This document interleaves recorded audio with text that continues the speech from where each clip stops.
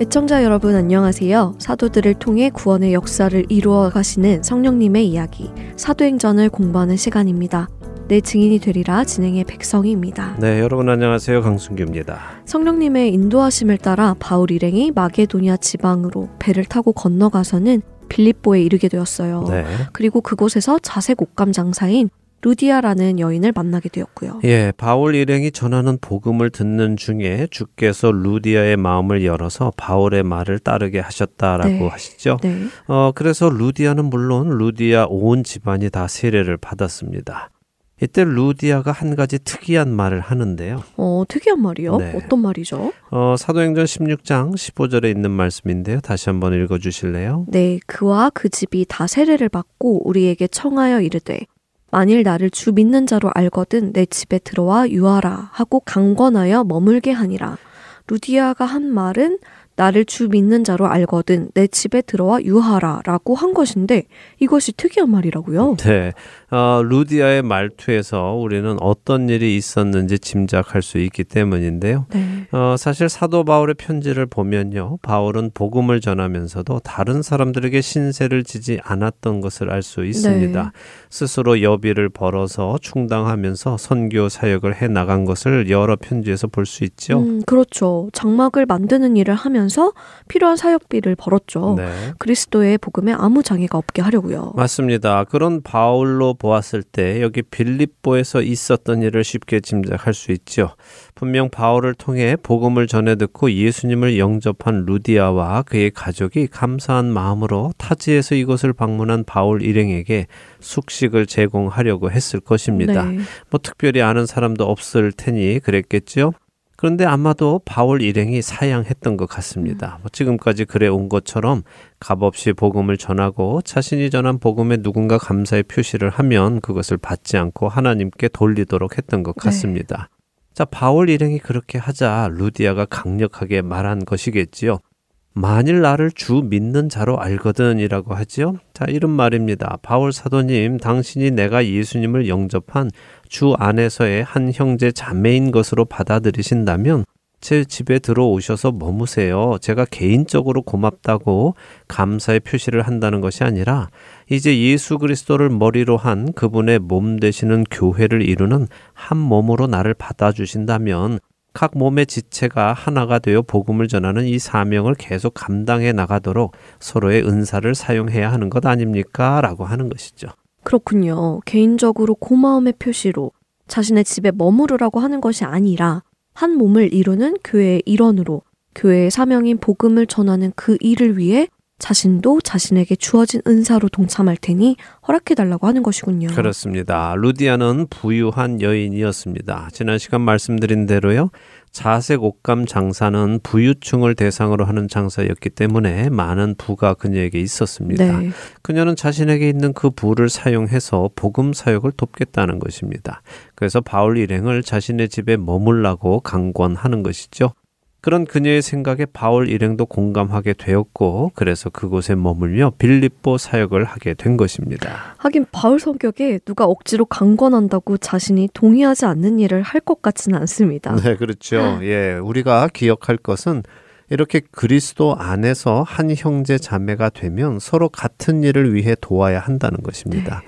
교회의 머리가 되시는 예수 그리스도께서 하고자 하시는 일을 몸된 교회가 해낼 수 있도록 자기 자신에게 주어진 은사를 사용해야 하는 것이죠. 자, 이제 이 빌립보에서 어떤 일이 일어나는지 보도록 할까요? 16절에서 18절 먼저 읽어보겠습니다. 네, 사도행전 16장 16절부터 읽습니다. 우리가 기도하는 곳에 가다가 점치는 귀신 들린 여종 하나를 만나니 점으로 그 주인들에게 큰 이익을 주는 자라. 그가 바울과 우리를 따라와 소리질러 이르되 이 사람들은 지극히 높은 하나님의 종으로서 구원의 길을 너희에게 전하는 자라 하며 이같이 여러 날을 하는지라 바울이 심히 괴로워하여 돌이켜 그 귀신에게 이르되 예수 그리스도의 이름으로 내가 내게 명하노니 그에게서 나오라 하니 귀신이 즉시 나오니라. 네, 자 환상을 보고 마게도냐로 건너왔습니다. 네. 말씀을 전하니까 세례받는 사람들이 나왔죠. 네. 기쁜 일이 생겼습니다. 그런데 또 문제도 생깁니다.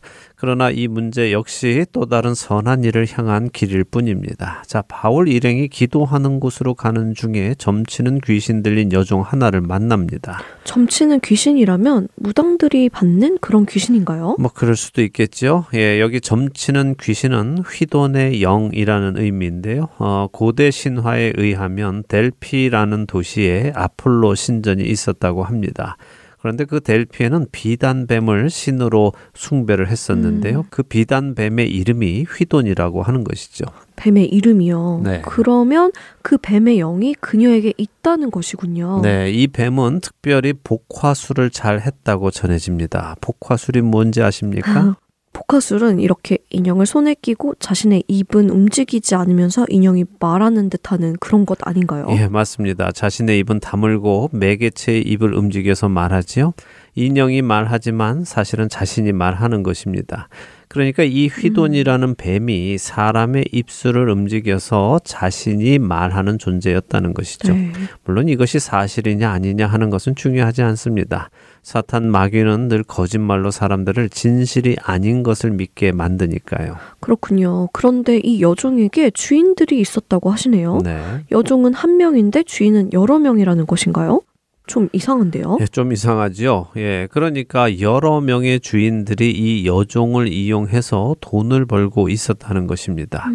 자, 이것이 얼마나 슬픈 일이고 또 악한 일입니까? 보세요. 여종은 마귀에게 붙들려 있는데 사람들은 그녀를 자유하게 해줄 생각은 없고 그녀를 이용해서 돈을 벌 생각만 하고 있으니 말입니다. 그러게요. 너무 악합니다. 네, 자, 이 불쌍한 여종이 바울과 일행을 따라오면서 소리를 지릅니다. 뭐라고 합니까? 이 사람들은 지극히 높은 하나님의 종으로서 구원의 길을 너희에게 전하는 자다. 라고 하는데요. 이것도 좀 이상하네요. 귀신에 쓰인 여자이고 그녀를 말하게 하는 것이 귀신이라면 그 하는 말이 좀 이상하지 않나요? 마치 진실을 말하는 것 같잖아요. 네, 재밌죠? 예, 이 여종을 주장하는 귀신이 악한 영이라면 당연히 이런 말을 하지 말아야 하는 것 아닐까요? 네. 입 다물고 조용히 해야 하는데 왜 이렇게 이들이 지극히 높은 하나님의 종이며 구원의 길을 전하는 자라고 할까요? 참 납득하기 어렵습니다. 네. 자, 이렇게 우리가 쉽게 납득하기 어려운 본문을 만나면 그 부분에 대해 신학자들도 여러 가지 해석을 내놓는데요. 그런가요? 어떤 해석들이 있죠? 궁금한데요. 예, 뭐 여종이 자신을 붙들고 있는 신으로부터 노임받고 싶어서 이런 말을 했다 하는 학자들도 있고요. 이렇게 바울의 하는 일을 알아맞추고서는 바울한테 복채를 받으려고 했다 하는 학자들도 있습니다. 재밌습니다. 네, 또 그녀를 붙들고 있는 귀신이 자신이 이런 것을 말해줌으로 높임을 받고 싶어서 그랬다 하는 해석도 있고요. 마귀가 복음의 순수성을 왜곡시키고 하나님 나라의 확장을 회방하기 위해서 그랬다 하는 해석도 있습니다. 그러면 어떤 것이 맞는 해석일까요? 글쎄요, 뭐 어떤 것도 명확하지 않으니 이런 여러 가지 해석이 있겠지요. 네. 그런데 앞으로 이 여종 때문에 생기는 일을 본다면 하나님의 계획 안에서 계획대로 이루어지고 있음을 우리는 생각할 수 있습니다. 또 마귀나 악한 영이 어떤 이유로 이 일을 했든지 간에 하나님께서는 이 일을 통해 하나님의 계획을 이루어 가심을 우리는 또 볼 수 있죠. 네. 그래서 악한 일도 사용하셔서 선한 결과를 가지고 오시는 하나님의 능력을 우리가 볼 수 있는 것입니다. 네. 자, 이 여종이 한 번만 그런 것이 아니라요. 여러 날을 계속해서 이 말을 합니다. 따라다니면서 계속 하는 것이죠. 자, 그런데 이 말이 좋은 말이고 진리라면 바울이 이 말을 굳이 막을 필요는 없었겠죠. 네. 그런데 바울이 심히 괴로웠다고 합니다. 그 말이 사실이어도 그 말을 하는 것이 좋은 것은 아니었다는 말이군요. 그렇죠. 그래서 바울이 그 귀신에게 그리스도의 이름으로 나오도록 명했고 그 귀신은 예수 그리스도의 이름의 권세에 복종하고 나왔습니다. 자, 귀신이 이렇게 나오고 끝나면 좋은데 그렇지 않지요? 이어지는 이 19절부터 25절을 읽어보겠습니다. 네, 19절부터 있습니다.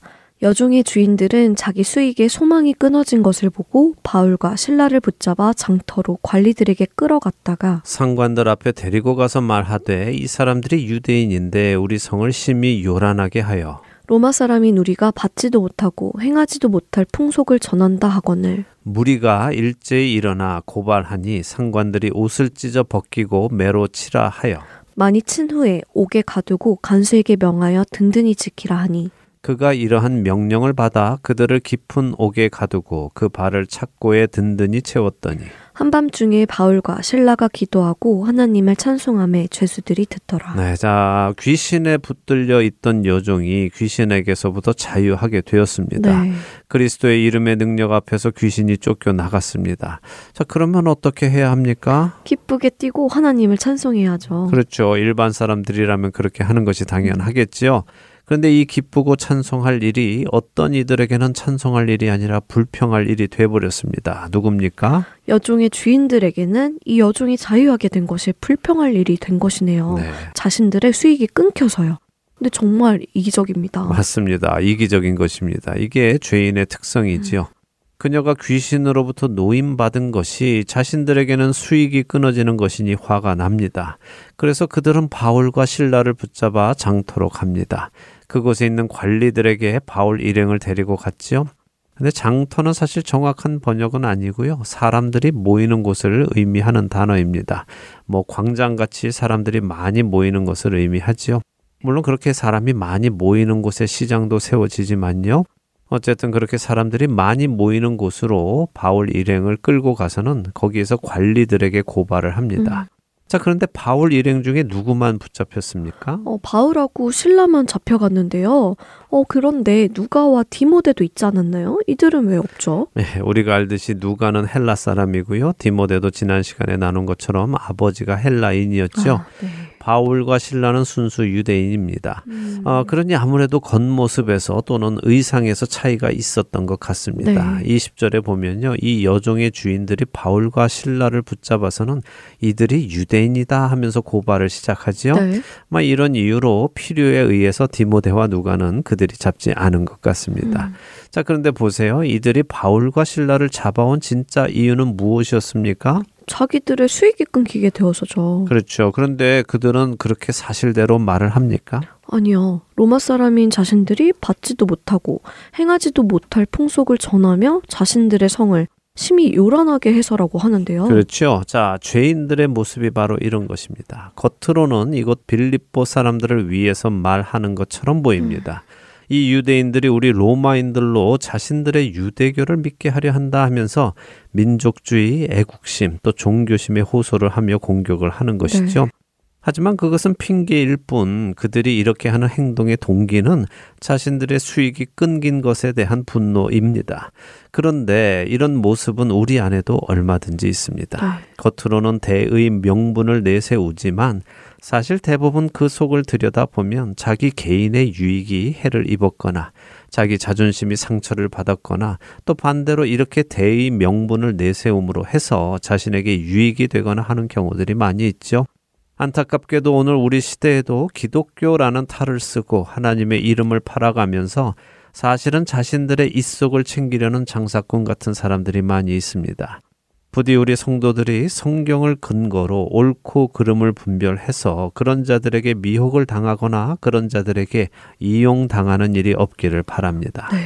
하긴 요즘 시대에도 민족주의, 이념주의, 젠더주의 같은 것을 앞에 내세우지만 그 이면에는 자신들의 이익을 위해 이용하는 사람들이 적지 않아요. 네, 분명 순수하게 그것들을 위해서 일하는 사람들도 있습니다만 그렇지 않은 사람들도 많기 때문에 분별이 필요한 것입니다. 지금 바울이 빌립보에 간 시점을요, 신학자들은 로마의 글라우디오 황제가 유대인들을 로마에서 축출하라는 칙령을 내린 지 약 1년이 지난 시점이라고 추측을 합니다. 황제가 로마에서 유대인들을 나가라고 했다고요? 네. 왜죠? 학자들에 의하면 로마에서 유대인들이요, 유대인 그리스도인들을 자꾸 핍박하면서 마찰이 있었던 것으로 봅니다. 네. 우리가 보면 사도 바울도 이렇게 선교를 다니면서 자꾸 정통 유대인들과 마찰을 겪고 소동을 겪고 하잖아요. 네. 이런 이유로 글라우디오 황제가 유대인들을 나가라고 한 것으로 생각을 합니다. 어쨌든 그런 때였으니 로마에서는 유대인들에 대한 이미지가 늘 폭동을 일으키는 사람으로 비춰졌고요. 여기 로마의 식민지인 빌립보 사람들에게도 유대인들에 대한 이미지가 좋지는 않았겠지요. 여종의 주인들은 바로 이 정황을 잘 이용해서 사람들을 술렁이게 만드는 것입니다. 악한 일에는 머리가 정말 잘 돌아가는군요. 네, 이렇게 사람들의 애국심과 종교심을 건드리니 무리가 일제히 일어나서 고발을 하지요. 여종의 주인들의 의도대로 사람들이 동요합니다. 여기 고발했다 하는 말의 원어의 의미는 비난했다 하는 말입니다. 네. 그러니까 사람들이 여종의 주인들의 말을 듣고는 뭐야 저 유대인 놈들이 우리 로마인들에게 유대신을 섬기도록 했다고 하면서 비난하기 시작했다는 것입니다. 그러자 상관들도 바울과 실라를 옷을 찢어 벗기고 매로 치라고 하지요. 네.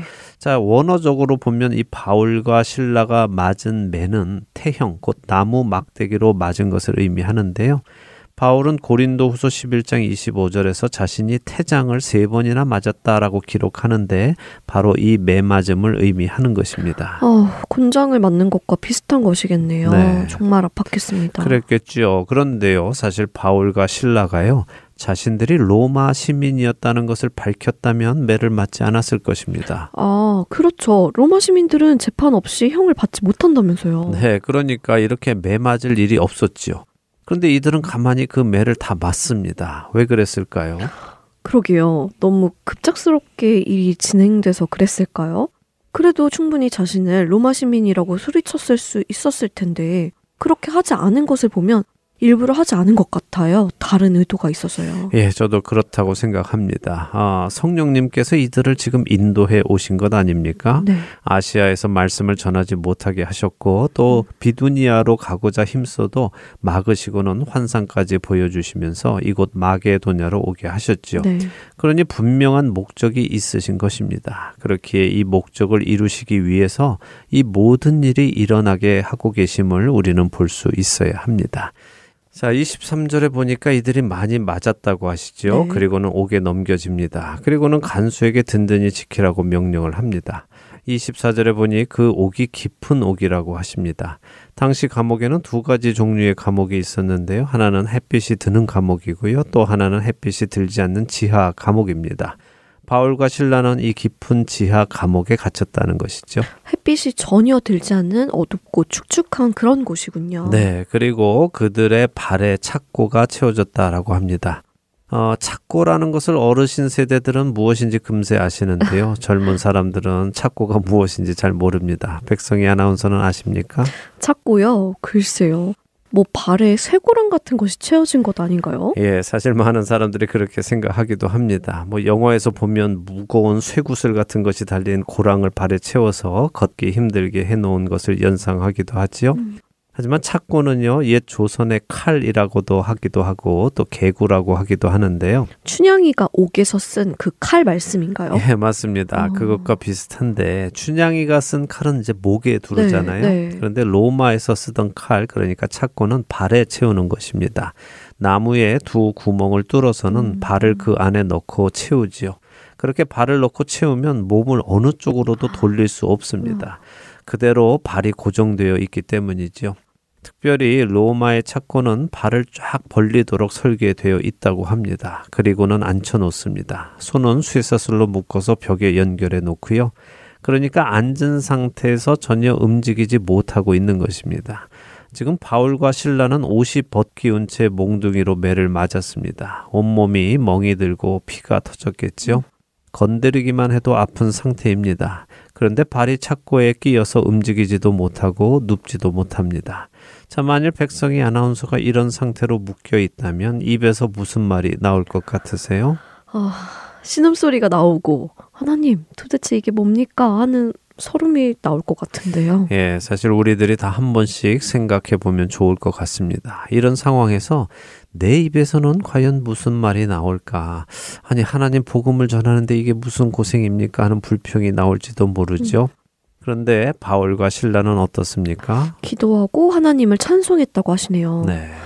정말 뭐라 말을 할 수가 없네요. 어쩜 이럴 수 있죠? 몸은 지치고 아프고 너무 힘들 텐데 이런 상황에서 하나님께 기도하고 찬송한다니 말이에요. 예, 우리의 신앙과 너무 차이가 많죠. 네. 예, 바울과 실라는 도대체 무슨 기도를 하고 하나님을 어떻게 찬송을 했을까요? 한 주간 한번 생각해 보시면 좋겠습니다. 우리는 이후의 이야기를 다음 주에 계속 나누도록 하고요. 정말 어떻게 기도했고 어떤 찬송을 드렸을지 한번 생각해 보면 좋겠습니다. 청취자 여러분들도 시간 내셔서 바울과 실라의 자리로 한번 가보셔서 묵상을 해보시면 좋겠습니다. 네. 한 주간도 모든 상황에서 주님을 찬송하는 우리가 되기를 바라며 오늘 내 증인이 되리라 여기에서 마치도록 하겠습니다. 네, 저희는 다음 주에 다시 뵙겠습니다. 안녕히 계십시오. 안녕히 계세요.